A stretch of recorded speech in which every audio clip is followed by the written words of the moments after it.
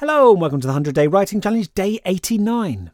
So today is the third of your short, focused, 10-minute writing sessions where you take some aspect of your project you'd like to work on, either continuing something from a previous day or moving on to something else, and you work on it without distractions for the full 10 minutes. I mean, that's kind of it. I don't want to spend too long larding the pancake here because you get what you've got to do, and I want to honour your time. Just know that you're going to feel some things today. Might be stuff you welcome. Might be stuff you're not so keen on feeling. Some words will be written. You might decide you like them. You might decide you don't like them. You might feel indifferent towards them. We don't know what they are yet, so the future is uncertain. Possibility is in the air. Little ideas, little bubbles with images and phrases and story seeds are sort of floating around your head at the moment, like pollen. The pollen count might be high or low today, but these ideas are available for you to reach up, pull one down and introduce it into your writing. So good luck. May the ideas cluster thick and surprising. Are you ready? 3, 2, 1, go.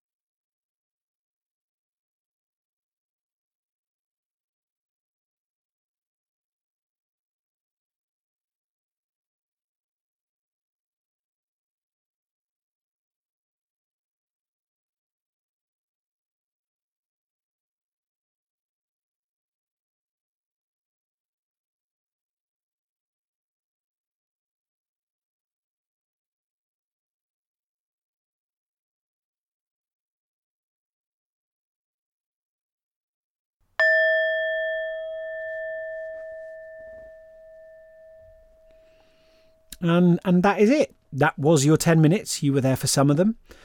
For all of them, maybe. Depends on whether you zoned out. Some words did appear, and sure enough, you didn't know what all of them would be before they did. Oof. It's both a very short and very long time, 10 minutes, isn't it?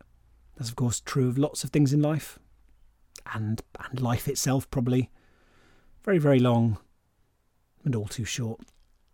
I suggest you now go and spend some of your valuable life being kind to yourself, maybe reaching out to someone you love and letting them know just how much you love them, if that feels right to you. If not, then just do something that shows you how much you love yourself. You're doing fabulous. Thanks for stopping by. Thank you for writing. I'll see you again tomorrow. The 100-Day Writing Challenge is made possible with the kind support of Arts Council England.